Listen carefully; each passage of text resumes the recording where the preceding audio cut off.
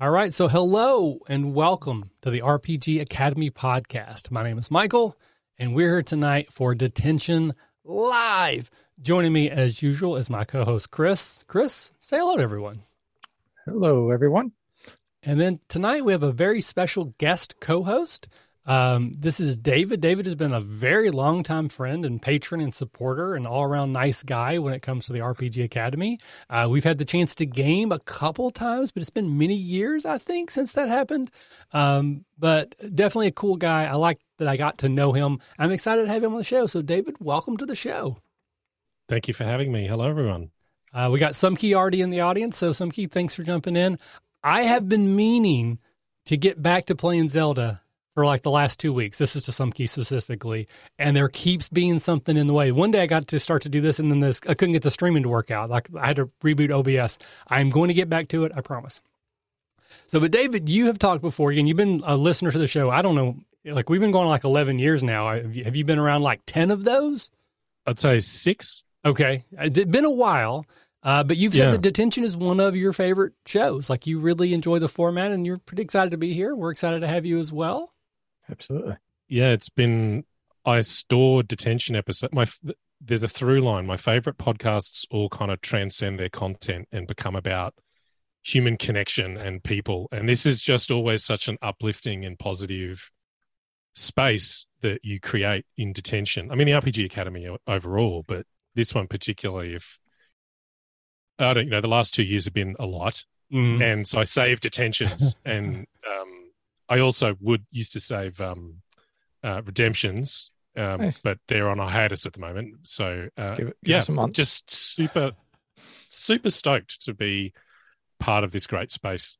Again, we're absolutely happy to have you. So you may have noticed that David's accent's a little different than mine. You are from Austin, is that right? Close. So I'm dialing in from the Great Down Under. I'm in Australia. I knew it was close. I had a couple letters off. So I live in a city called Brisbane. Its indigenous name is Meanjin, and it's the traditional land of the Yagara and Turrbal people. And it's just wonderful, wonderful city. I'd be happy to have any of you down. Any member of the Academy is a friend of mine. Not going to lie to you. Australia scares me. There's too many things there that are trying to kill you. Yes. I know that's sort of like the stereotypical joke thing, but it's also kind of true. Like if you watch any videos, there's these things down there that are just like the spiders are like this big, and I don't care if they're nice. Anything that big with that many legs? No. Yeah, with the cryptozoology, it's like I could just do some of our actual zoology. Yeah. Yes. It'd be more frightening.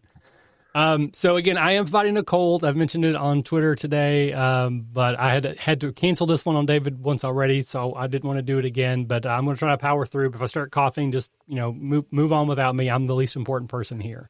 But with that, we're going to jump into the show as we always do. We start with extracurricular, and this is where we just talk about things we've been up to, things we want to share with strangers on the internet, books we've been reading, movies, TV shows, music, or just anything in your life that you feel like sharing. Chris, I'll start with you tonight, sir. What you been up to, buddy? I've gotten into a couple shows that I really like. I'm really digging Andor. I really like, not going to go into too much, but a little bit darker, grittier story. No Force users. Don't change that mouse. I'm more important than anybody else. Keep it where it is. I've been really enjoying She-Hulk. I like the kind of break from the kind of the serious Marvel and breaking the fourth wall and a little bit lighter hearted. I really like that. And I really like the Rings of Power. I really like how they've done that. I think it's well done. Of course, I'm not a huge Tolkien expert, so there might be somebody out there screaming, well, they got this wrong and that wrong. I don't know any different.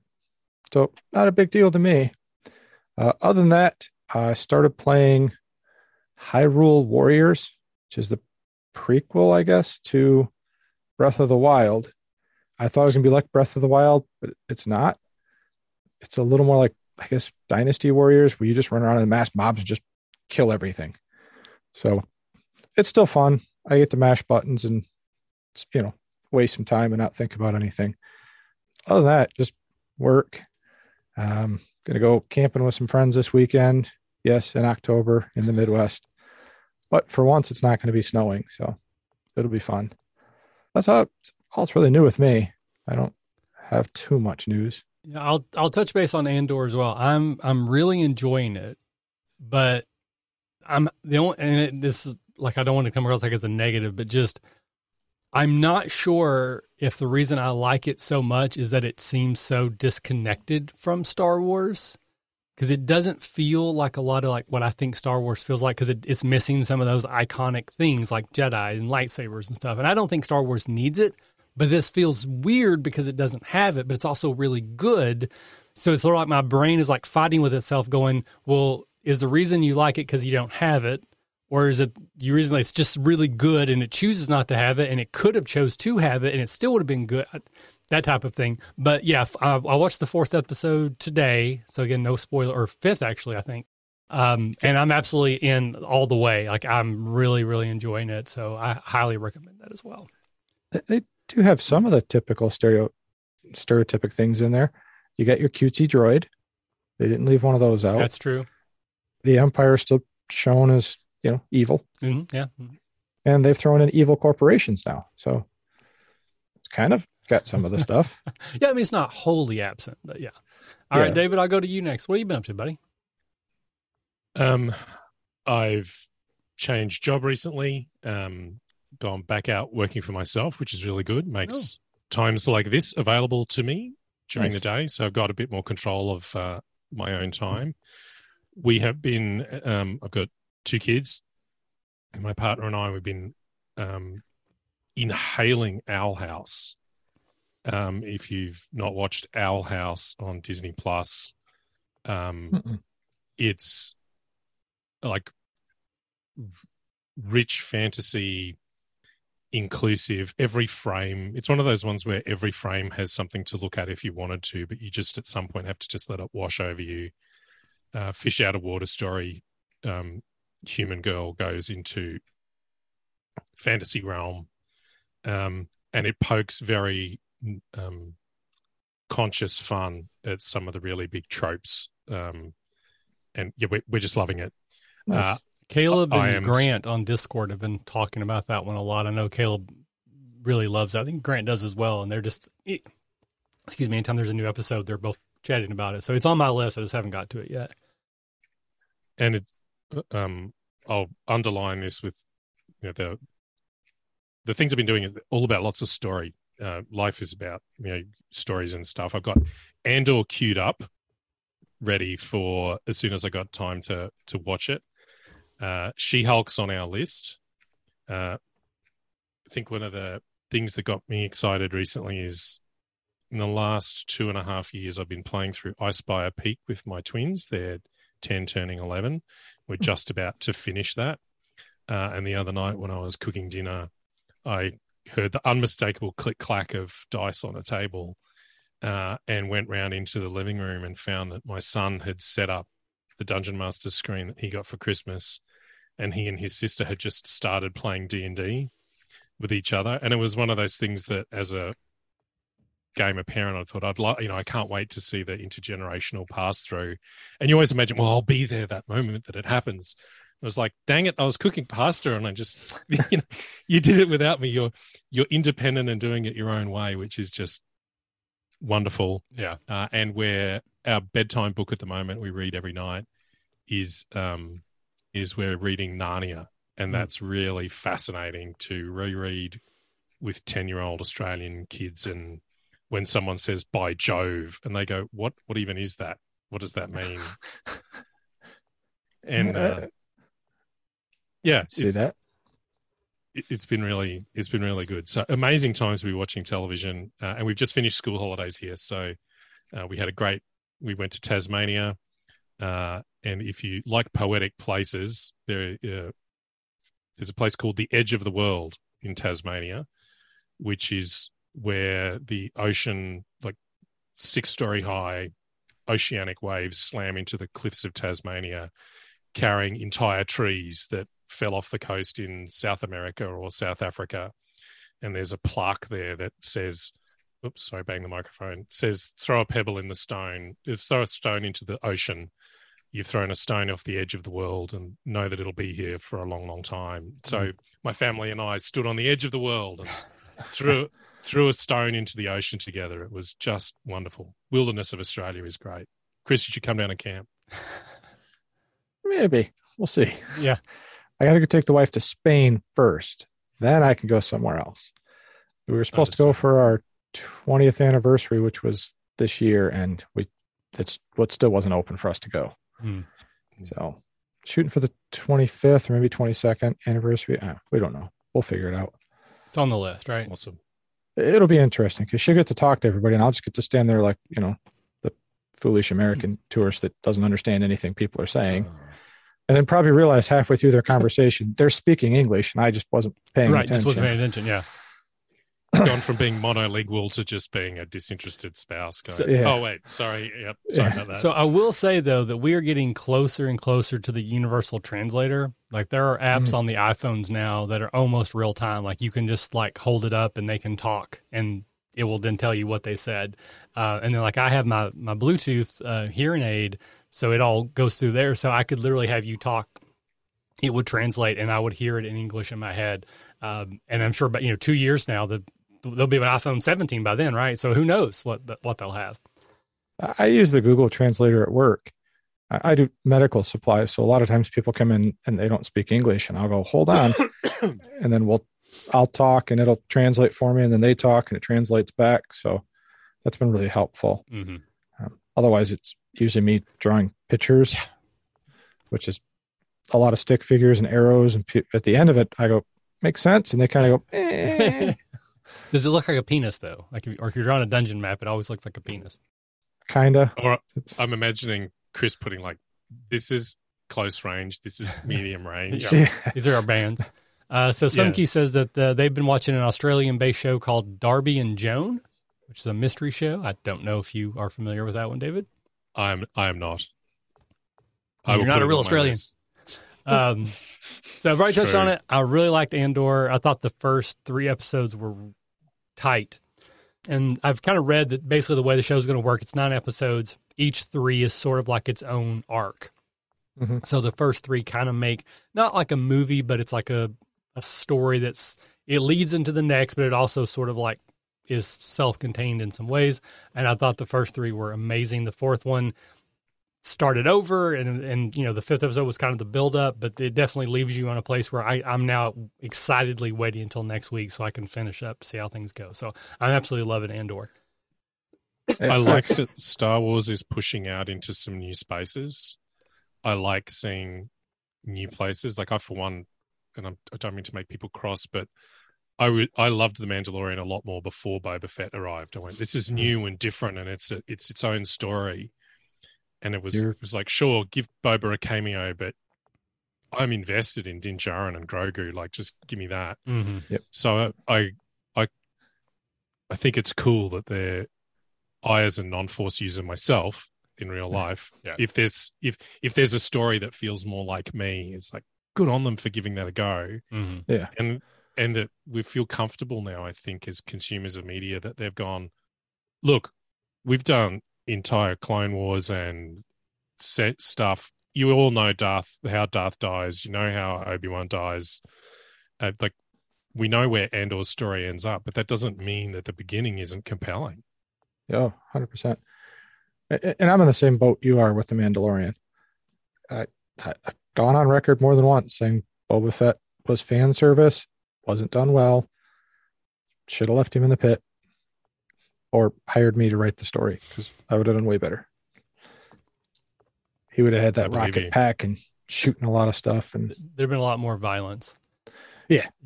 So definitely loving She-Hulk as well. I know I've heard some grumblings online about it. I'm loving it. I like that it's irreverent. I like that it doesn't really connect to anything. It feels like a TV show. It doesn't feel like a movie that's been cut into pieces and parts, and it's kind of like disposable, but it's also fun, and it's into the stuff that I'm into, and I like seeing these C and D list characters that get little cameos, and I'm really enjoying it. I'm very much looking forward to the next episode. Yes, I'm looking forward to having Daredevil finally show up, but that's also because I really like that Daredevil show on Netflix. It was by far the best of all of the Netflix shows, and Charlie Cox absolutely nails that character. Yeah. So I'm excited to see him because of that. But that doesn't lessen my enjoyment of She-Hulk that he hasn't been there yet. Like anyone who's watching She-Hulk just to see Daredevil, I don't think you're in the right headspace. That's why you're not enjoying it. It's not that he's not there. It's just you're not in the right mindset for what that show's doing. But I think what it is actually doing is doing really, really well. And I'm excited to see how things progress. I think what they are doing well with She-Hulk, I'm invested in both She-Hulk and Jen. I know they're the same person, but they're two different personalities. Right. I'm invested heavy into both, but I'm also invested in like her assistant / best friend and other characters around her. It's not solely her, that you get invested in like some of the other ones. So I think it's well done. I think the writing is well done. I think the way that the actress performs it is really well done. I'm enjoying it. I love how they're having, Blonsky / the Abomination, just this, how they've changed his character. And I'm just waiting for the other shoe to fall on that one, but we'll see. We'll see. I've been reading audiobook style, the new Stephen King book, Fairy Tale, that just came out a few weeks ago. I'm pretty much a big Stephen King fan. I read most of what he's written. One of my favorite podcasts is the Stephen King Focus podcast. It's really good. It's called Fairy Tale. It's, it's not D&D, but there's definitely some elements of, again, kind of like you were saying about Owl House. It's a human boy that gets him into a fantasy land, but it's also through the lens of Stephen King. So some of the things that you expect, you kind of get subverted in a really good way and very compelling. So I think it's like a 25-hour audiobook. I got like 4 hours left. So I'm really far into it. I'm really enjoying it. Can't wait to finish it. Could you imagine what he would be like as a GM? I would love it. I'd find out. I'd like to find out someday because he makes mundane things so interesting that I think he would be able to get really invested in that world. Because I think that's what he does so well is he grounds his characters in mundanity so that when the supernatural happens, it feels terrible. Like, because you know everything about these people and who they are and the car they drive and the sodas they prefer and, the problems they're having with their spouses. Then all of a sudden a werewolf eats one of them. You feel that loss because they're a real person to you. They're not just a character on a page. Yep. I feel like I would just kind of stare at him as he's describing things, just be like, well, the problem is he has his voice, and again, it's hard for me to talk, especially today more than ever, but he's just got that Maine accent. And I think it would just sometimes you get lost in it. Like, say that again. Yeah. And then a Catacon's taking up the majority of my time. Every waking moment that I'm not doing something else, I'm dealing with the Catacon stuff. It's fun. I'm great. I love it, but it's a lot. We're getting very close. Almost everything is off my bucket list other than to finish packing and get there with a few little things or just things that are in progress. I'm very excited about that. And then I will say I have a family vacation at the end of the month. We're going back to Disney World. It's the one in Florida. I think that's Disney World. And we're going to hit Star Wars Land and the Avengers Campus. Those are like our two big things that we're going for, and I'm very excited about that. So hopefully I'll be over the cold, have my COVID booster. Everything will be great because I leave that vacation a day early, leaving my family there to come back a day early to pack up to head to a Catacon. So nice. You'll be busy. Very, very. But it compounds like all the stuff I have to get done. I have 1 week less than I normally would because once I leave for vacation, I'm not going to be able to manage anything. So if anything pops up, I'll deal with it when I get back. When I get back, it's time to leave. So we shall see.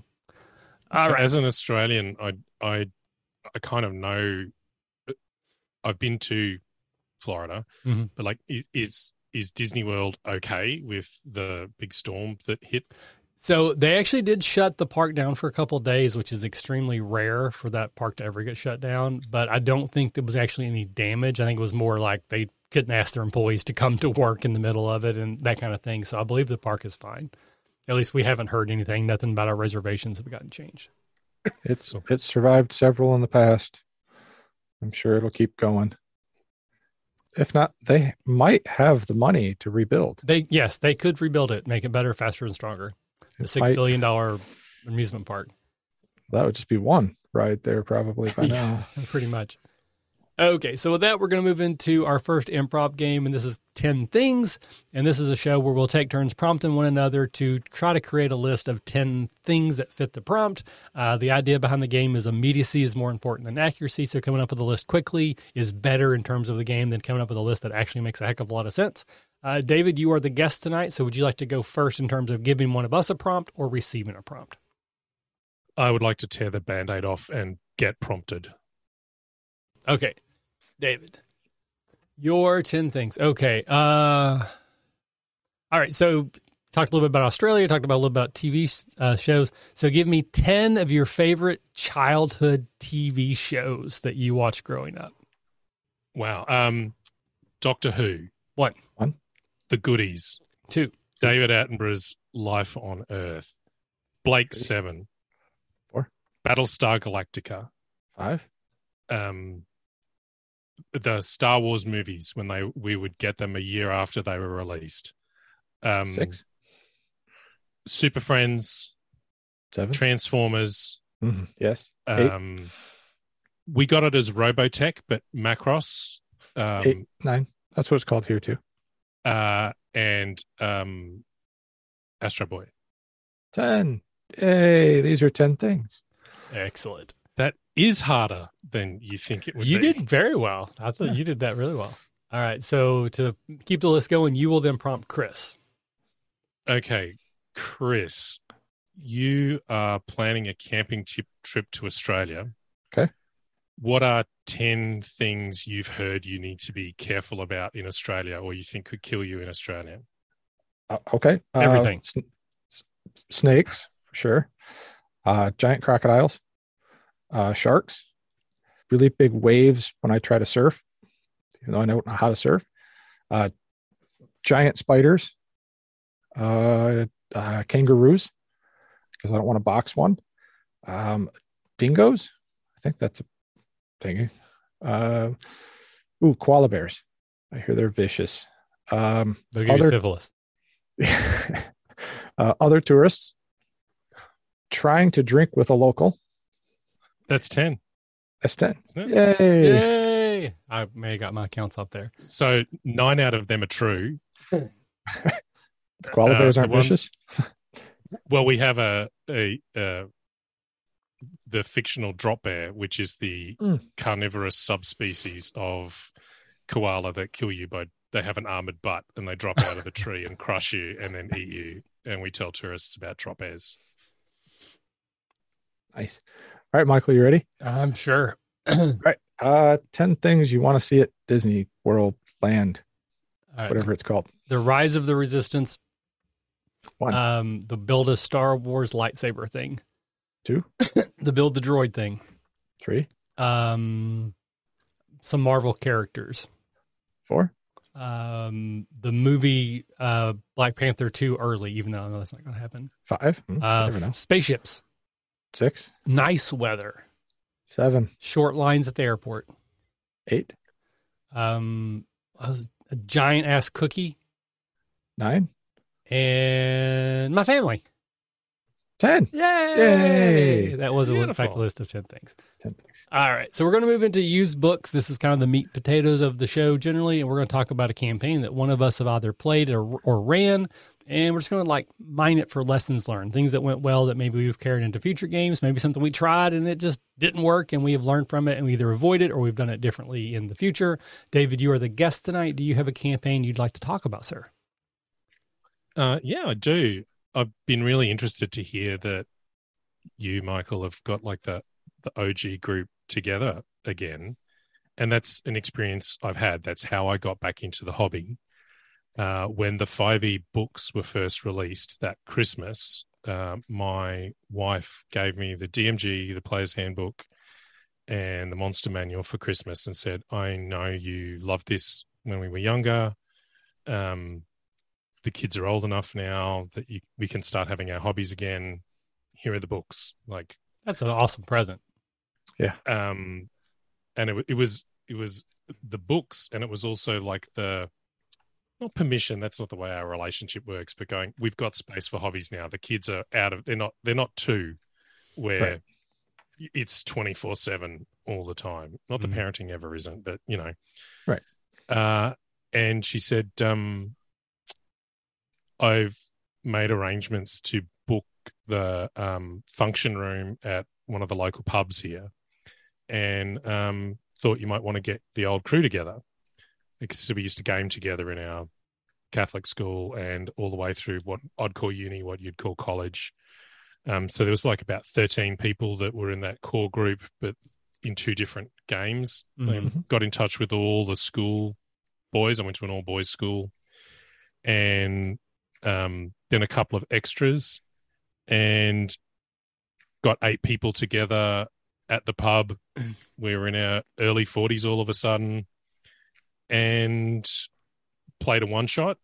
I had no expectations that, like, I didn't know, like, when we popped the lid on that box of that experience, I went, I don't know what this is going to be.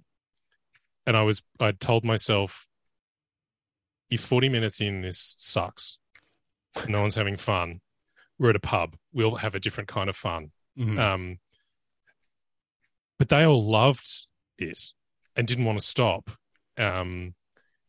They'd started at level 3, so it wouldn't be boring.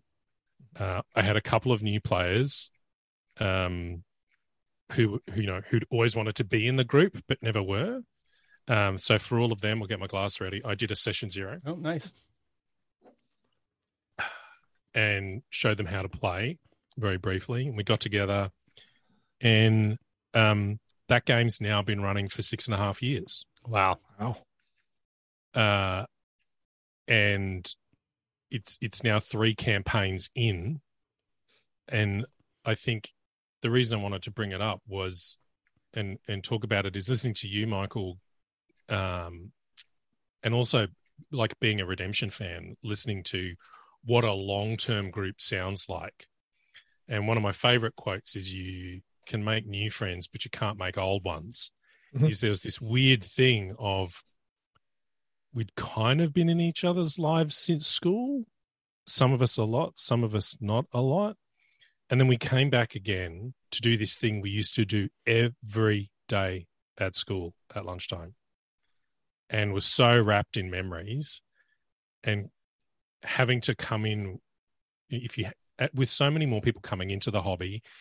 And I say, being an experienced dungeon master, I'm not the greatest, but, you know, I'm a good GM, is the closest I'll come to feeling like a single wealthy supermodel.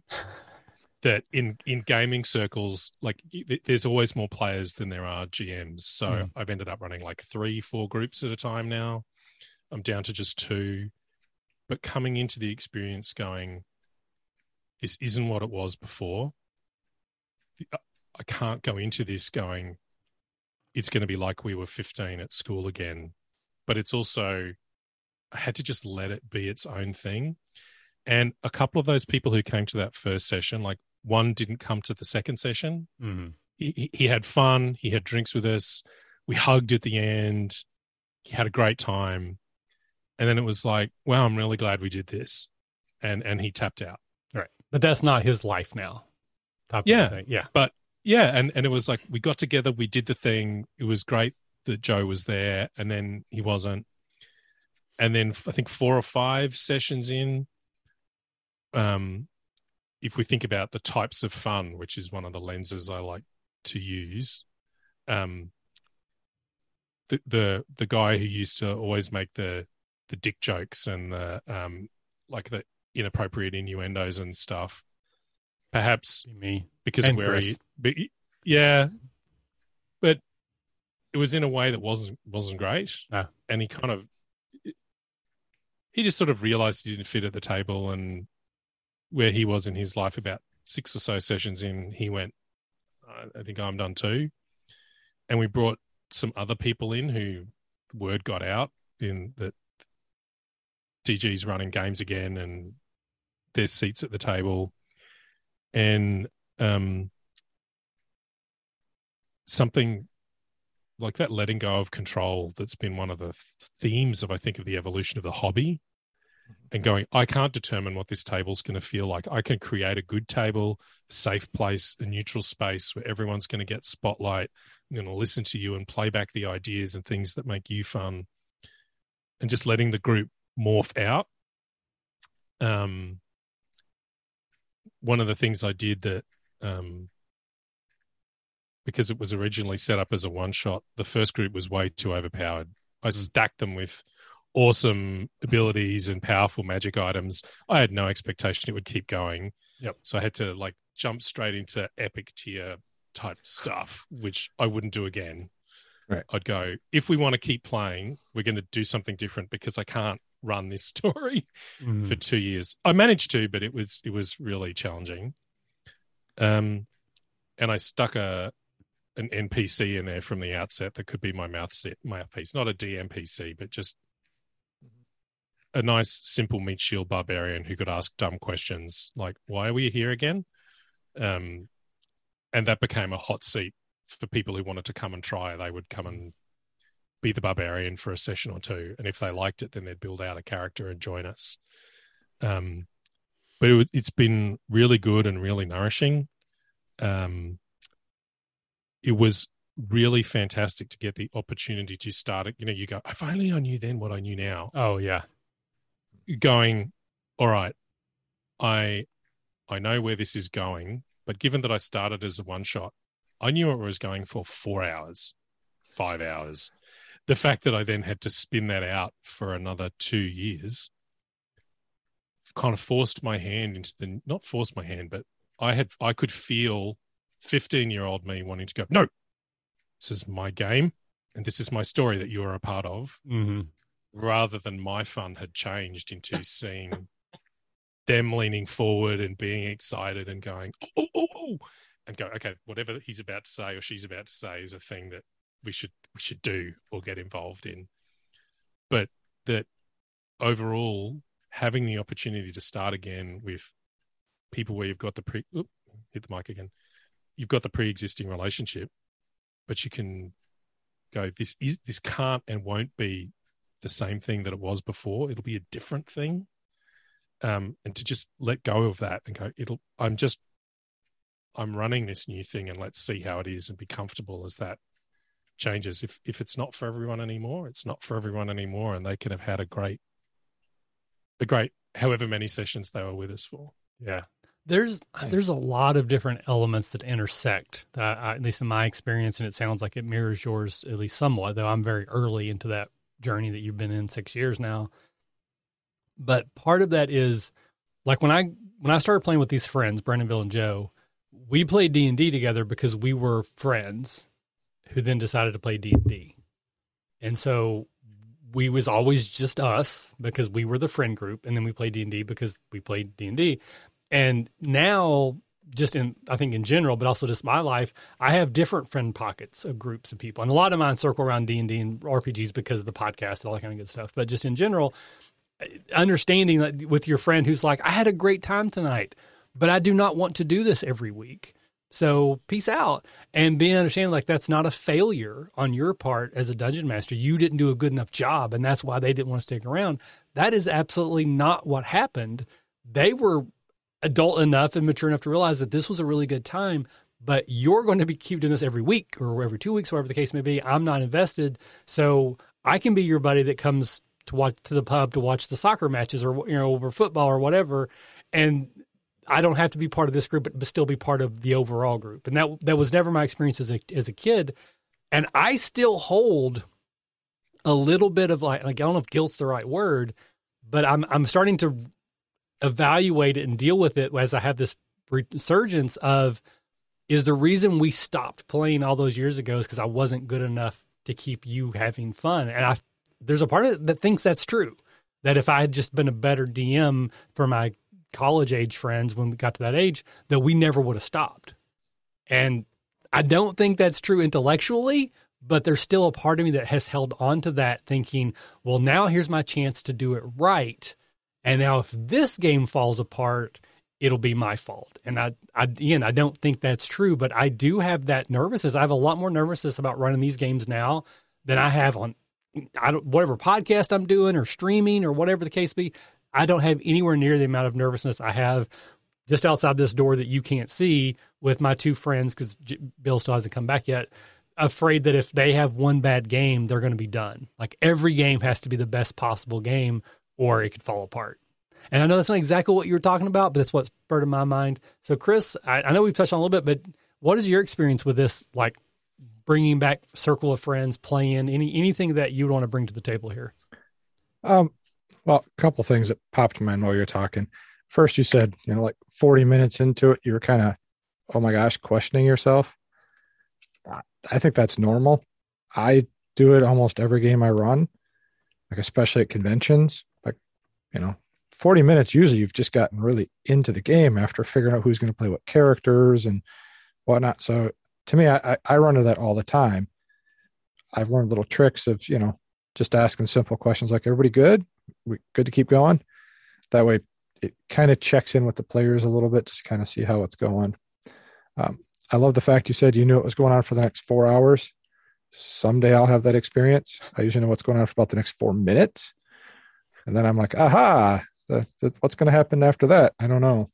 But that's just part of my style. I have such a loose idea of what a story is going to be, and I just kind of let it go. I have gotten old friends together to play games. The first time we got together, we're like, let's all capture our youth and play the same type of characters. And we realized quickly that, we're not that young group anymore. It's not fun in your middle age to go to the bar to try to pick up the barmaid or, have the petty little squabbles in the party, unless you've really talked about it ahead of time. But like, okay, you're, like, Michael, you're playing the paladin. Well, I'm playing the, Kender thief. How are we going to actually handle this so it doesn't become a personal thing? It's just an in-game fun thing. I think having that's important. I think you hit it on the head though, of just saying, we've all evolved. I know when I was younger, it was very much, this is my story. You're almost to the point where you're lucky to be in my story in a way. Not quite that arrogant, but kind of that's how games were run. You get to follow my story, and if you hit the right keys, you win. I think now everybody's evolved to it's our story. It's okay if the GM makes a ruling that you're like, I see what you're thinking, but could we potentially do this rule instead?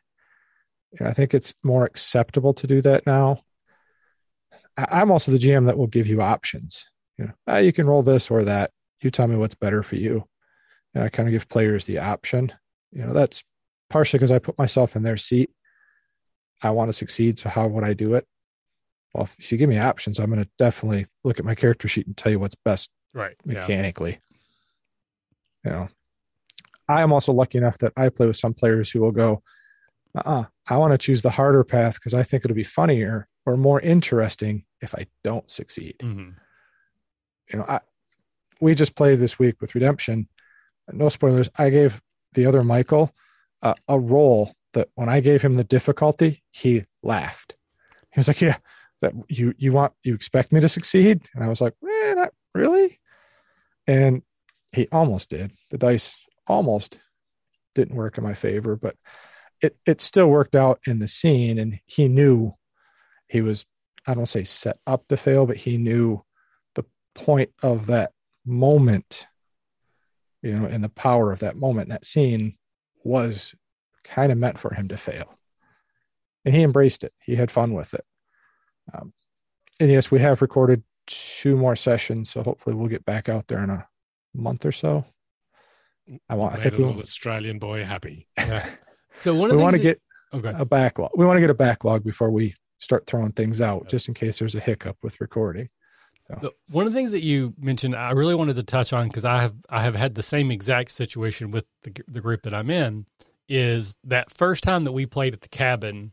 I didn't think we were going to play. I didn't plan on playing, but then they brought it up and they were like, "Hey, we were going to play." And fortunately, I've run a lot of one shots. So I've got a lot of experience to lean on. So again, I told the story before, but we ran to Walmart and we bought the starter set so I could use the pre-gens and stuff. But I gave them some extra hit points. I gave them some extra cool things to do because I wanted them to have a ton of fun. And then very similar to you, they're like, "Hey, we really like this. Let's keep playing." And now I'm dealing with, well, I gave them all these cool things to do because I thought we were doing a one shot, and now it's a continuing story. So they're kind of actually above power for where they should be. How do I manage that as a DM? And I think that's an interesting thought experiment of, I wanted them to have fun, so I made them powerful. But now I have to sustain this game. How do I pull back some of that power so that it doesn't become unmanageable for me as the DM? And I don't know that there's a lesson to be learned here as much as just the thought process of why is giving them, like, if I want every game to be fun, then shouldn't they always feel powerful? So then what is my job as the DM when I'm managing the game each session? Is it to make them feel like they succeeded at effort, or just give them cool stuff to do all the time and let them revel in, being successful in the most cool way possible? Like we know they're going to kill the orcs, but the question is, how cool are they able to be in that process? And I still struggle with that because I want to tell these pretty long form stories that have these twists and turns and these reveals. And it feels like a Stephen King story in a lot of ways. But I think the Marvelization of movies, I think we could cross over a little bit and go, at the end of the day, we know Marvel movies, like pretty much 90% of how it's going to end. There might be a little twist or turn. Maybe somebody dies we didn't expect because of contract disputes. But for the most part, we know the good guys are going to win, right? So why not just let them be superheroes? Why not just assume they're going to win, but just give them the tools to do that as super cool way possible? And I struggle with that. I'm the same way. I'm like, I want them to feel like this was hard earned. I want them to not have the exact right tool. I don't want them to always have the quip they say. I want the bad guy to get a quip so that later when they kill them, they'll feel more, passionate about it. But I think there's something to be said about, if I thought it was going to be a one shot, I'd run it this way versus a campaign. Should they be different? And I don't have an answer. Just a question. Any thoughts on that, David? Chris, you go. Well, one thing that popped in my mind, and I wish I could remember who told me this once. You said the statement of my job as the DM. This is what I think changed my mindset a lot. It's your role at the table, not your job. If you approach it like a job, then you put too much pressure on yourself. If you just go, hey, my role at the table is kind of facilitate the story and have fun. And I know that's kind of, we're playing with words, but that really helped me, because if I sit there and go, oh my God, it's my job, I have to do this, it put pressure on me. And I really wish I could remember who said it. I remember it was at one of the first Acadicons I went to, because I made the same statement. Man, it's my job to give you a good game. And whoever it was like, no, it's your role to be part of the table. Your role just happens to be the GM kind of guiding the story. So I think that was really a big thing that changed my mindset. So, anyways. I've got two thoughts. One is mechanical and one is plot mechanical. Mm-hmm. So mechanically, over about the first 6 sessions, I worked out broadly how much more they were hitting than they should and how much harder to hit. And I can't remember which they were, but I knew I had to add 2 to everything's AC, 3 to everything's to hit. And I can't remember, but it was 2, 3, and 5. And it might have been +5 to their damage. I went, that's roughly how much I've overinflated them now. And I brought those numbers in over a period of sessions so that I knew that it would feel they'd start to fail more. It'd start to feel mechanically harder for them, but I didn't just drop it. I made it a little bit harder as we were going. I had to reach into the drawer, and for session 2, I went, okay, so it's a lich. Lich is a good bad guy. We can work towards a lich over a long period of time. And the other thing that I found has changed significantly as I've matured is I used to put a challenge in front of my players. Now I like to put a choice, and if I want them to hurt, I put a dilemma. Nice. So, and I think challenge, choice, dilemma. The challenge is you walk in, everyone in the bar stands up and goes, "You're Burlu, aren't you?" and draws their weapons. You know how that fight's going to go. The choices could be as simple as you go left or right, or you can go to this town or go to that town. And then the dilemma is both towns are on fire. They're both under attack. Which one are you going to go and save? Whichever one you don't save, it's going to go badly because that's got nothing to do with how many magic items they've got or how mechanically powerful they are. And by throwing more dilemmas in front of them, they felt challenged. I'm stuffing up my words. They felt challenged, but then when I put a challenge in front of them, they usually just monstered it. That's interesting. And I would just took cues from what fun. There were a bunch of them who I'd call like my dice rollers. They wanted the combats. They wanted to roll dice. So it was like, cool. The fact that you're overpowered means I can throw a beholder at you a couple of levels before I probably should. And they're like, beholder, we never fought one of them at school. One of the issues I'm dealing with is that because I had 3 players originally that first night at the cabin, and then since then Bill has not come both times. He's had legitimate excuses, but that's also Bill. So we're going to continue playing assuming that it will just be the 2 of them. I'm very much anti-DMPC, so I'm not planning on doing that. So I've got 2 characters, so I've had to buff them a little bit. So they're third level. They just hit they're second level, but they have third level hit points, and they have maximum hit points. So they're second level, but they have 30-something odd hit points. But there's still only 2 of them. So I can throw a couple of goblins at them, they're going to wipe them out. But if I throw like 3 or 4 orcs, then suddenly the action economy can be against them, and it can go badly very quickly. So I'm trying to manage how difficult do I want this fight to be, because I want it to be fun. I want them to roll dice and feel cool, but I also want them to take a hit and give a hit and have a chance to say a thing or maybe look for an advantage. Like there's a little bit of the skill and strategy that they as players enjoy. I want to give them enough time. If they hit and kill everything in one hit, that's going to become very boring very fast. But I also have to make sure that I don't just slaughter them instantly by trying to put something too hard against two characters. And I know I can fudge things behind the table if I need to. If it's starting to go badly, I'll just miss when I shouldn't have, or I'll do less damage I'm supposed to, type of a thing. But I also don't want them to ever know that I'm doing that, so you can't make it too obvious, because then it's not fun either. But that's kind of the thing that I'm running into, is also managing their power level. The fact that there's only 2 of them, it just adds a little bit of extra complexity. The other thing that I'm experiencing, I mentioned this before as well, is they like playing with maps and minis. They're both very visual people. They're both artists. One's an art teacher at the college level. One's an art teacher at the grade school level, was high school, has done multiple schools. So they really enjoy minis. One of them went out and bought minis and painted them. So I'm back to running maps and minis, which I have not done in so many years.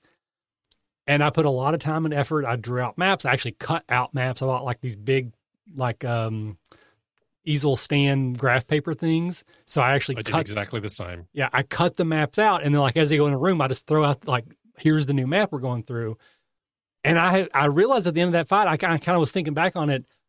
I am so bad at running those types of battles because I've gotten so good, I think, at running Theater of the Mind, and I'm very good about throwing in details and stuff with terrain and how it feels and sounds and bringing in these other elements. And when the map was there, I was just relying on, well, here's the goblin, here's the door. And I left out all the details about what the goblins looked like. I just said, it's a goblin. I didn't do any of it's a short, squat, green creature with, and I just felt like I did such a terrible job because I was flexing a muscle I haven't used before. And rather than massaging it with the experience I have in Theater of the Mind, I flipped a switch and I was just totally on, well, you can see it right there. I don't have to do that part. So I'm going to try really hard focus next time on bringing in those elements that I particularly enjoy, Theater of the Mind style, but still giving them the visual representation of maps and minis because they like that as well. Again, no question there, just something to say. Yeah, you're giving me a real flashback to the fact that, when we kicked off, they were very keen on maps and minis. And I had someone who'd been into Warhammer the whole intervening time, and just immediately on his own went and bought minis for everyone and painted them. Mm-hmm. And I found myself doing exactly the same thing, to the point that I got a note card and wrote the 5 senses on it and stuck it behind my screen, because I immediately just dropped all of that. We have a saying down here, you can't build the Sydney Harbour Bridge from one end only. I don't know if you have a similar, is going, all right, well, I want to keep as much of that theater of the mind cinematic stuff. What's the minimum map I can give you that doesn't cause me to go, cool, I've got enough on my mind as it is? Because I think our brain tries to optimize and goes, Yeah, cool, you don't have to worry about describing that because you just did those 4 lines. And I can focus more on your body language and stuff. But I flubbed that. I ended up getting really into printing, finding cool maps on Pinterest and printing them out. And for the big battles, I'd print huge things.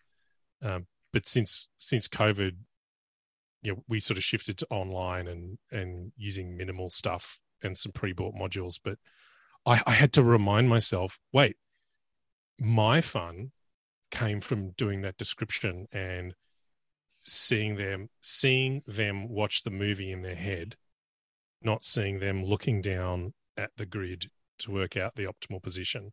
Even though I've got a couple of players who working out the optimal position to put their polearm sentinel paladin, that's his fun. right. Yeah, that's the thing that I'm trying to figure through is because they seem to really enjoy it. Like they're not super into the if I move 4 squares or 5 squares, but just they like to be able to know the spatial distance. Again, they're just visual thinkers. They're really good at that, and they come up with really good strategies. They're much better strategizing than I am when it comes to the combat. When they can see it in that level, I'm just going to do the coolest thing I can. And they're like, well, but if I go here and here, I got sight lines. So they're really enjoying it, but I feel like I could make it more enjoyable if I continue to add in those other elements that I completely just spaced on this last time. And it will also be more fun for me because like we played Hero Quest. We had the faculty retreat not too long ago. I broke out the Hero Quest, that revised edition I bought. I think that's what we played more than anything. Chris and his wife and Michael played and Rocky. And that's what that game is. It's a dungeon crawler sort of thing. And, for what it was fun. I'm glad we got to play it, but I don't want this to turn into that. I don't want this just to be Hero Quest. I want it to be something different. And I was absolutely playing it like Hero Quest. I move 5, I attack, you attack, and that's not what I want to do. And I think they will have more fun if I can massage both elements at the same time. Again, I don't think I've talked to you about it, Chris, before, but when you play Redemption, I'm assuming that's no maps and no minis, but do you play with them in other games? I'd be lost using them. I'm not going to lie. We never used them all through my gaming until 4th edition. And then it was so much with the maps and minis. And that took a lot of my focus away from being creative and looking down at my character sheet and going, well, what can I do mechanically, which is not my style. I like people saying, oh, I'm going to go jump off the table and stab the guy. Well, you can't because this. And I'm like, yeah, really? I'm the hero. You mean I can't slide across the table and stab him? Like, make the difficulty 1 more. I don't care. Like, it took away from me. Now, when I run like convention games, I'll say to people, I don't usually use the maps or minis, but I can put a really poor drawing out here if I'm not explaining it right. That'll kind of give you an idea of what the room looks like. And then if you want, I've got these little tokens we can use to kind of place things around. I find most people don't need it. I think part of it is I play games that don't really have like, oh, you move 5 feet and do this. It's, Star Wars, for example, is very broad. Hey, short range is several meters. Luckily, most people in America are like, what's a meter? Like, what's kind of like a yard, only a little longer. The range bands are so loose, it's easy to describe it, and you don't have to worry about actually counting squares. Same thing like Shadow of the Demon Lord, which I play a lot. You don't have to really count the squares. It's just descriptive. So I think that's part of it is, I think the system kind of pushes people in that direction in a way. It's just not something that I've ever been drawn to. But again, that takes me away from the role playing and it becomes mechanical for me. Yeah. And that's just not my style. And that's fine. I think I'm old enough to understand what is my style, and I'm definitely old enough to respect everybody else's style. Right. And if that's what they want to play, great. I enjoy Hero Quest, but after, 1 or 2 little stories in their adventures, whatever, I'm ready to play something else. Right. It's pretty samey after a little while. Yeah. But like these are the only guys that would have ever got me to go back back to maps and minis. Like if it'd been anybody else, I'd be like, no, that's not how I like to run games. Even my kids, I'm pretty much like, no, we're going to do theater of the mind. But these particular people are the people that'd be like, oh, I think they're going to have more fun, so I'll do it type of a thing. Because, again, I was playing with those kids when I was 8 years old, and you never can get that. Like I said, you can make new friends, but you can't make old friends. And these are my old friends. Yep. All right. So we actually go ahead. I was just going to say one of the things that I've become aware of recently is so one of the people at one of my tables doesn't have aphantasia, like they can't imagine, but I'd say they've got it like mildly, that if I don't put something to scaffold their imagination, they can't see the film.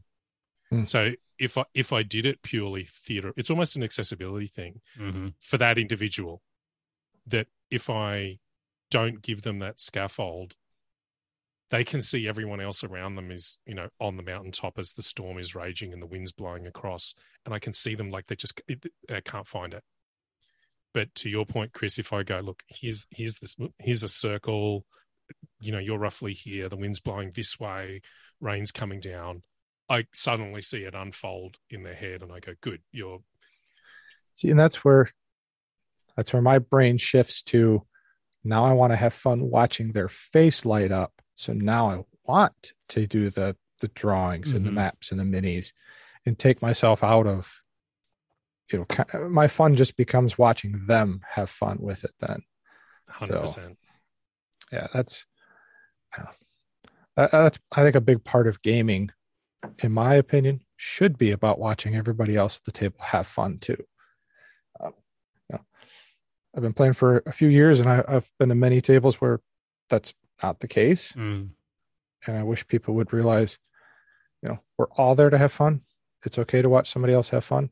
Yeah. I mean, it should be fun for you to experience other people's fun. Like it is for me as the GM. I enjoy playing a game that other people are enjoying. Like I feed off of that energy. When I can see they're having fun, I get an endorphin hit. So I'm trying to chase that Dungeons and Dragon type of thing, where I give you fun, you have fun, then I get the energy back and it reciprocates and that kind of thing.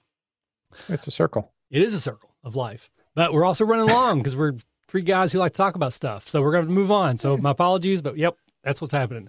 So we're going to move into our second improv game. This is Where Have My Fingers Been? This is everyone's favorite part of the show. Doesn't look like New York Taker's with us tonight. He's probably dealing with hurricane stuff somewhere. So we're going to take turns prompting each other once again to create a short scene that involves two or more characters who are going to act out little puppeteer style.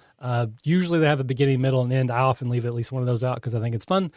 David, you are the guest again tonight. So would you like to go first in terms of giving a prompt or receiving a prompt? I will again receive a prompt because I can't think of one to give.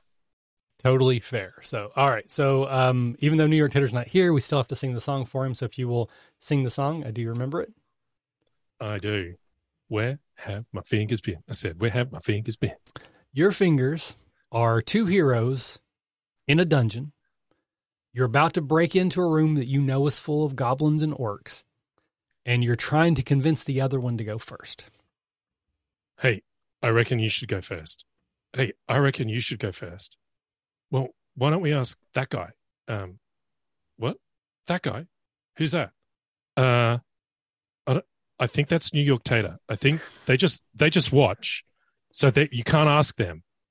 Well, could we use New York Tater as a battering ram? Yeah, I reckon we could. Yeah, let's grab them. And that's where my fingers have been. Yay! New York Tater gets to be involved anyway. I'm sure he'll love that. And his head bashed in. All right, yes. So I'm sure he feels like that a lot. All right, so again, to keep the circle going, you will now prompt Chris for his scene. Chris, you will sing the song. Right. Where have my fingers been? I said, where have my fingers been? You are in a plaza in Spain with your wife, and 7 minutes into a conversation, you've just realized that it's actually been in English for the last few minutes, and it's pivoted to you. What? I mean, I get to make a decision on this trip? I mean, it's your trip. Yeah, I'd like your input. It's a trap. Sorry, honey. My lawyer has advised me to plead the fifth. I really hate you sometimes. And that's where my fingers have been. Yay! Yay! Both of you brought in the third. I feel pressure now. Like I need to do that. I probably won't. All right. So here we go. Where have my fingers been? I said, where have my fingers been? I like that. A paladin has just caught his thief stealing. What, where? Oh, this? Oh, no. I know what you're, no. I was just making sure that it was all there because I, as you know, don't trust anybody. Oh, I definitely know you don't trust anybody, and I don't trust you. See, I used to be, that was my nickname in college was anybody. So, it's kind of like a circular logic. Would you two shut up? I'm trying to sleep. And that's where my fingers have been. Yay! Full circle. All right. So now we're going to move into cryptozoology. This is where we take a look at a monster, usually from D&D, but not always, and not always a monster, as we're going to see tonight, or can be. It's complicated. We're going to talk about ways that maybe we have used this monster in the past, maybe brainstorm some ways that we're going to use this monster in the future. We do have a couple people watching. I know some key, maybe he's off making a Blizzard dessert and just has a screen on. But we got, at least according to my screen, I can see two people watching. At the end of cryptozoology, we do an audience Q&A section. So if you have any questions for us, be thinking of them now. All right, David, so you are the guest again tonight. So what monster-ish thing do you want to talk about? Well, I wanted to talk about one of the NPC stat blocks, the Gladiator, because I use it in two ways. It's a really different kind of piece of beefcake to throw into a room. Okay, they're not like a bandit. They have some story wrapped up in them. Like if you're a gladiator, that you do, it's like the difference between like when you call someone a hitman or a fence or a smuggler. Like it. Fighters can be, martial characters can often not have as much inbuilt story as like your warlock, where you've immediately got that big patron story hook. A gladiator, your professional fighter, who either fights for entertainment or fights for survival, they're just a more interesting kind of martial person to put in there. The fact that it's just any humanoid, they can be anyone. They can be standing next to the core person in the scene that they're against, like put them next to the mage. I think they're really versatile mechanically, and you know if we're talking theater of the mind, like you can really go to town with what your gladiator looks like, because they can have kind of video game armor, whereas your town guard is going to be wearing functional armor, whereas the great Gorthak, renowned gladiator of the Nine Plains, it's okay for them to have an impractical pauldron with ridiculous spikes on it if that's not the kind of game you're playing. The gladiator is allowed to wear the theatrical stuff. Like they can really eat some scenery, and then they can hit pretty hard. They've got a low enough AC that they get hit hard enough, often enough. They got enough hit points, they'll survive a bit. And they've got multi-attack, and they've got shield bash, and they can be really vicious. I've used them a lot to, and also Gladiator being professional gives you permission for them to fight smart. Yeah, I've got them to shield bash the fighters out of the way and run for the squishies. Put like a couple of them on the field and go. Yeah, they knock the paladin aside and they're coming. One of them shouts, "Kill the casters," and they're all going to take an opportunity attack, and they're coming for you. And you go, wait, what? And you can see that they're professional puncher honorers, if that makes some sense.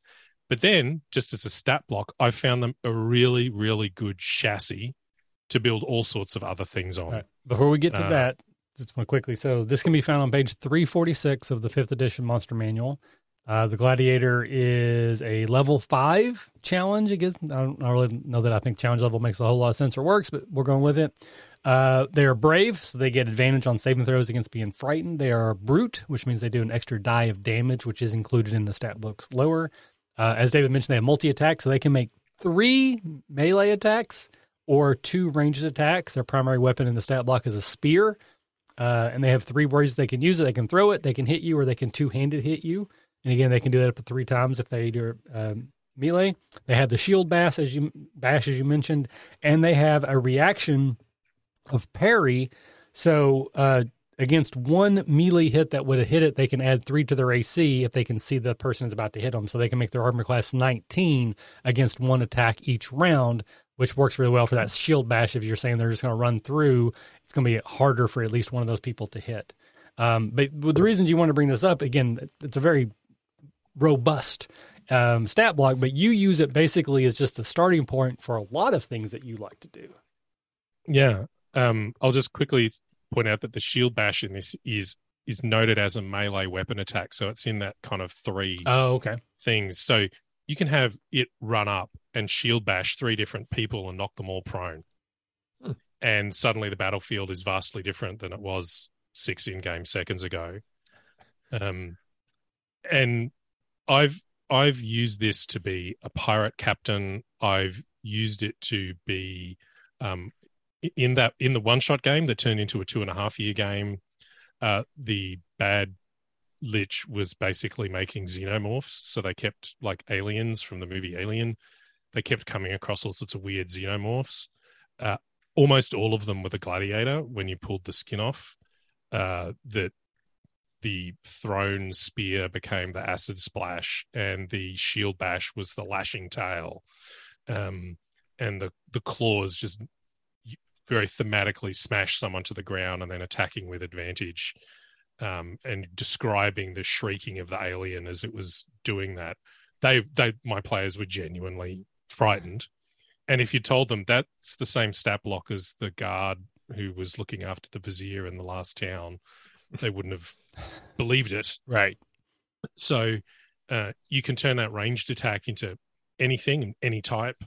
And that smashing people prone and then parry means that they can break through a line really quickly and come out the other side. So they've been mage hunters, like in long flowing cloaks, not looking like a gladiator at all, but wearing the insignia of the mage hunters.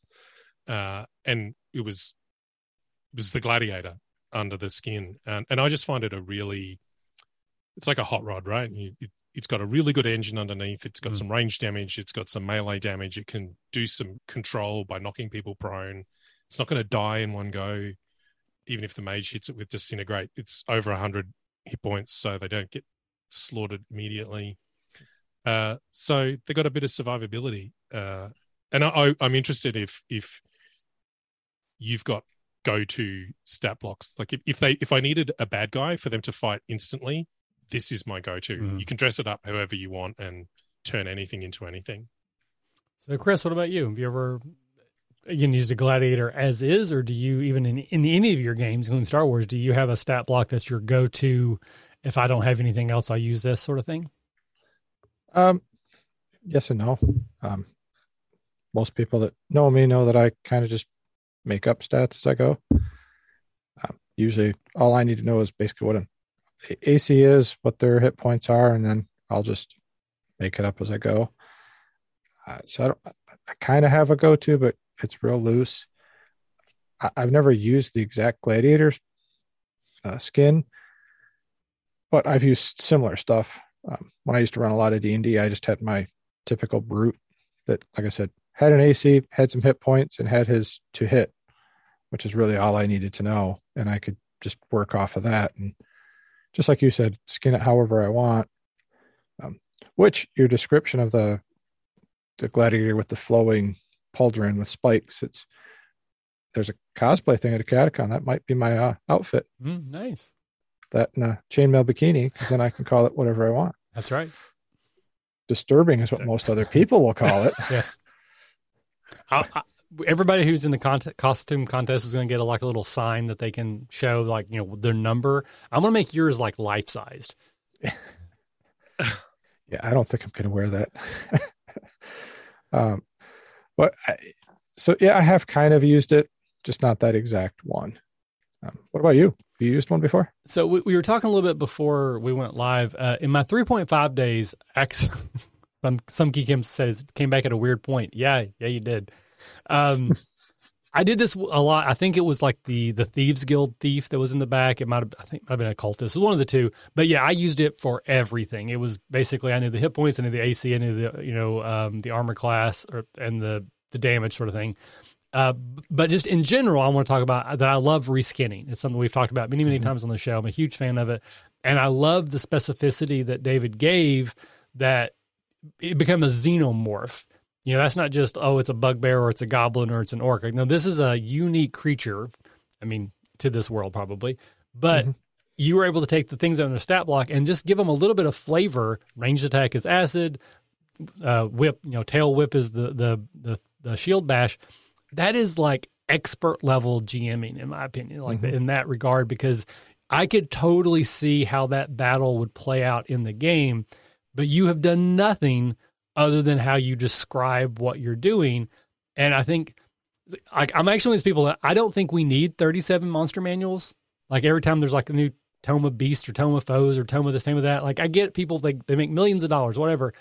I don't know that you need those, because if you just reskin stuff, I think there's enough in this one to do 90% of that. I'm getting on a soapbox there, but I love the fact that you're doing it and you're doing it so well. I wish I had a good example to share immediately that would equal that, and I don't have one. Like you are absolutely knocking it out of the park with that. So kudos to you. Thank you. I agree. I agree. And I agree. Oh, wow. Yeah, I'm with you. I've got enough monsters. And having more monsters can't compensate for not knowing your players and where their fun comes from, which loops back to what we were talking about before.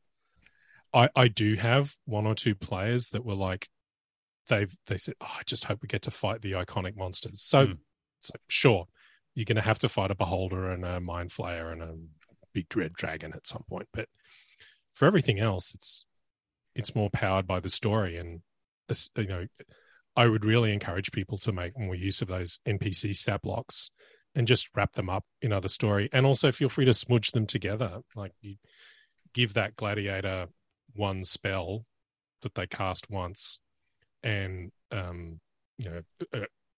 gem on their armor flares red, and then they hold their hand out and cast Fireball, and you can see that there's two more on them.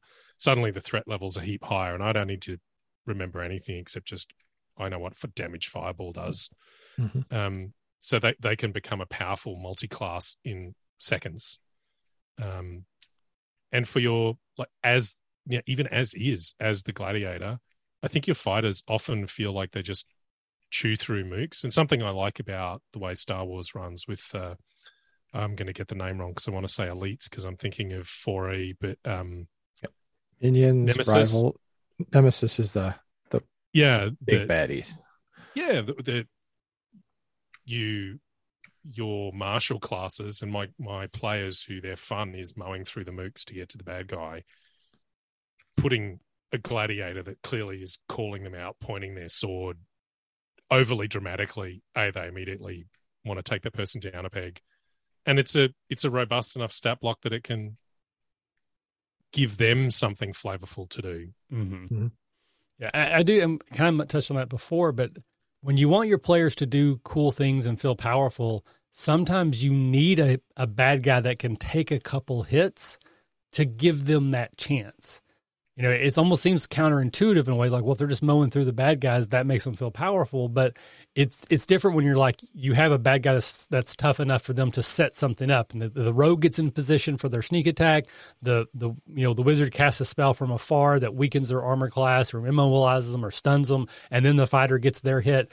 So you need a bad guy that's worth 3 hits to get that moment. So you need to give them some bad guys that have enough hit points that they can do that, and they still feel like they got a little bit of oomph on the other side of it. So, again, I think it sometimes seems counterintuitive, but giving them some bad guys that can take a few hits is actually part of making them feel cool. At least I think it can be, and doing the cool stuff they can do.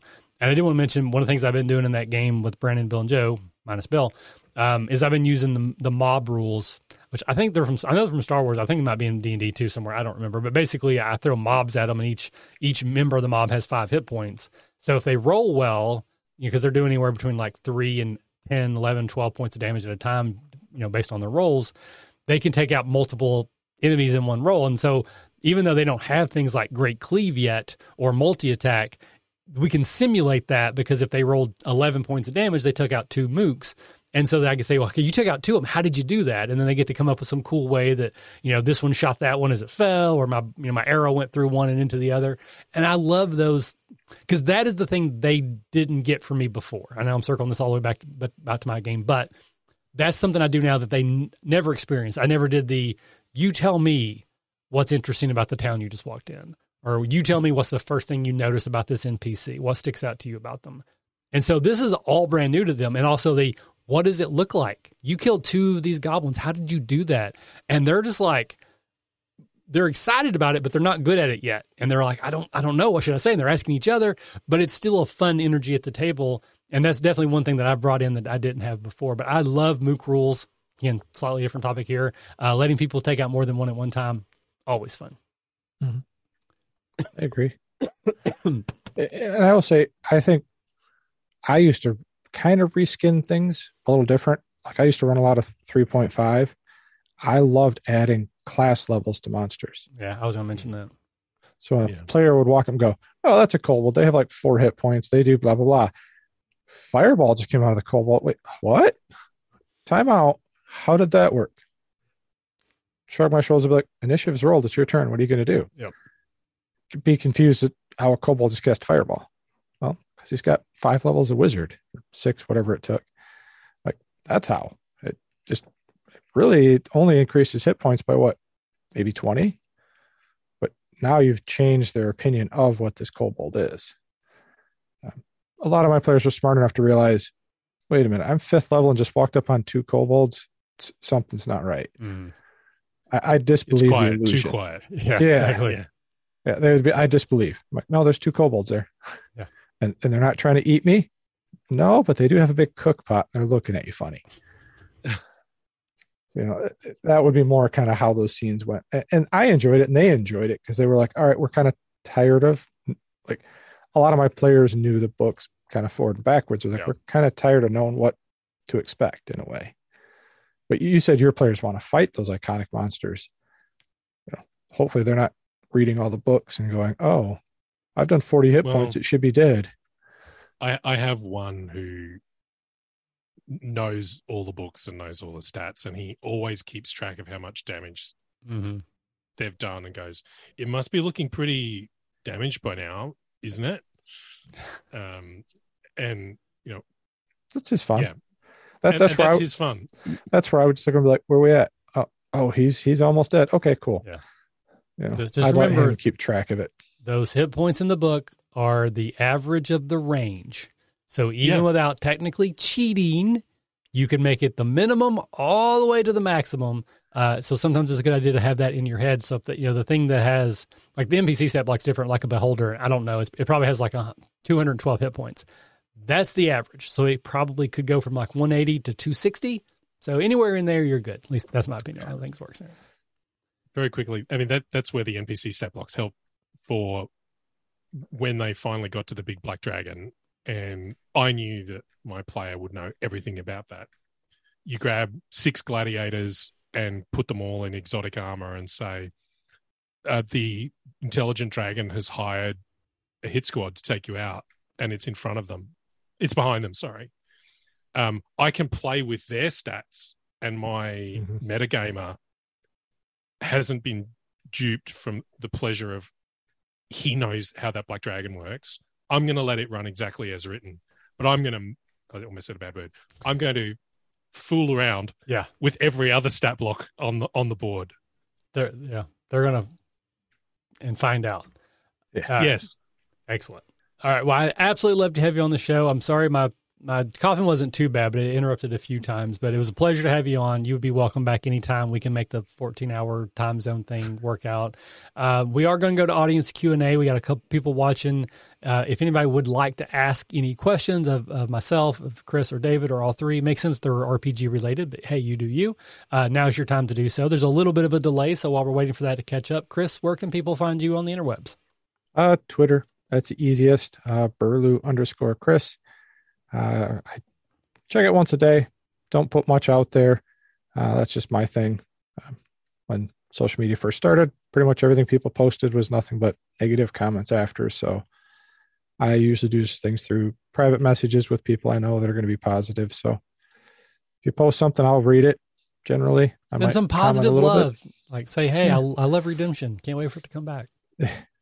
I think it's a month. I don't remember exactly when the schedule is. That's Kaylee's job. I just show up and talk into the microphone. Excellent. That's kind of my job. All right. And then David, where can people find you on the interwebs if they want to come hang out with you? Well, I am Tigranosaurus. That's been my nickname for a while. But on Twitter, I am Tigranosaurus1 because, believe it or not, it was already gone. And I've reached out to the person who is Tigranosaurus on Twitter and said, hi, you don't appear to have used this for many years. Could you give it to me? But yeah, Tigranosaurus1, if you want to talk about diversity, equity, inclusion, gaming, and kindness. I try to be unironically positive when I'm on Twitter, which is a difficult thing to do because it's a hellscape. Yes. I occasionally take hiatus from there, but love having conversations with people, and any friend of the Academy is a friend of mine. Nice. Fantastic. As for myself, of course, you can find me at the RPG Academy. That's where I do most of my stuff. Farm to Fable, also my Smallville Rewatch podcast. Tomorrow I'm recording season 5, episode 1. So we're getting ready to launch our season 5 coverage. I'm very excited about that. Though, of course, I'm timing terribly because I'm right in the middle of a catacon prep and vacation prep, and my job, which is easy, like the easiest job I've ever had, is now getting to the part where it's not easy anymore. So yeah, the hair that I have is going away and it's graying at an exponential rate. But also my Discord. Again, Chris is part of that. I absolutely love Discord. It's my favorite corner of the internet. It's just there's probably about maybe 10 people who are really active on there. We may have around 30 who are in and out, but it's just this kind of conversation all the time. We share things we're excited about. We have one channel where people can complain if something bad's going on and everyone else jumps in and tries to give them some support. So it's just a lovely community full of lovely people. Open to anybody, but you do have to ask. You can't just jump in. You have to get asked for the link. I'll send it to you. You're welcome to join. If you want to do that, just let me know again. I'll send you the link. And then, of course, a Catacon. We are we're a month away. So tomorrow will be exactly 4 weeks from when we'll be heading up there or down there, depending on where you're coming from, and getting ready. So it's here. It's exciting. It's nerve-wracking. I'm anxious, but Kickstarter went even better than expected. We've got a whole bunch of people coming. There's like 140 events being ran. We have more events than we have people, so we need more people to show up. Rudo Bush just jumped in, says they're going to be there in November. So awesome. Can't wait to see you. So no questions have come in, but we always have one question we ask all of our first-time guests. So, David, if you were going to be turned into an action figure, and I don't mean like metaphysically you physically become but just like they're going to make one of you, what are the 3 accessories that would come in your package? Okay.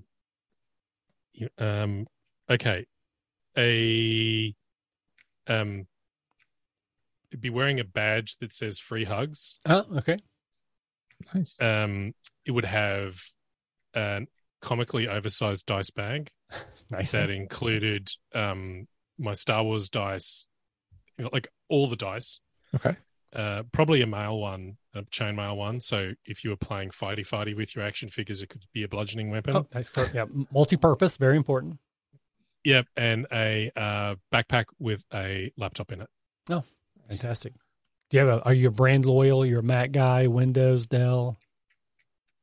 Bit like Windows, but like I kind of view it as compute, and I used to get them through work, and so it's like whatever compute you gave me is what you give me. But I'm a Windows guy. Probably a Surface in there. Oh, nice, very cool. Well, Brody Bush, thank you for jumping in here at the last minute. I hope you enjoyed this last part of the conversation. You may have been here the whole time and just now mentioned it. That's totally fine. We do this every other week on Wednesday. We usually kick off about 9 p.m. Eastern time p.m., runs for an hour to an hour and a half. We try to have guests on. I have a guest lined up for next time. I believe Matthew is going to be here. And it's going to be a little bit different for used books. They're actually going to talk about a charity organization that they're a part of through the Indie Press Revolution. They have a diversity sponsorship. They give, they basically raise money and give money to diverse creators in the TTRPG space. And they're currently doing like a fund drive. So we're going to have them on and they're going to talk about that charity and how you can help support them. So be here 2 weeks from now to talk about that. And I'll see you on the interwebs at the RPG Academy, hopefully on Discord. So everybody do the awkward wave out. Thanks for being here. See you next time. Don't forget. Oh yeah. See, it's not above me. It's above you, but it's out of sight. Yeah. It's up there somewhere. Yeah. If you're having fun, you're doing it right. There we go. Thank you. And bye-bye. Thanks for listening to the RPG Academy podcast. We do this show out of love for the hobby and the desire to be ambassadors, welcoming more people into this community. All of our website content will always be free to use and utilize. But there are expenses related to the show, and if you enjoy what we do here, then please consider supporting us in some way. You can do so as simply as rating or reviewing us on iTunes or your podcatcher of choice. If you're going to purchase anything through Amazon or DriveThruRPG, consider using our affiliate links first, and then we'll get a small percentage sent back to us. You can do a single direct donation through PayPal using the paypal.me/therpgacademy, or consider joining our Patreon campaign at patreon.com/therpgacademy. And for a donation as low as $1 a month, you'll get access to lots of extra goodies, including bonus minisodes, invites to monthly one-shot games, one-sheet adventures, and more. Please consider following us on Twitter and Facebook, or join our Discord, where we like to try to keep the conversation going with our fans as best we can, and are always looking to talk and chat more. Or do none of that. Just continue to listen and enjoy our show, because honestly, that's enough. Thanks, and remember, if you're having fun, you're doing it right. We'll see you next time.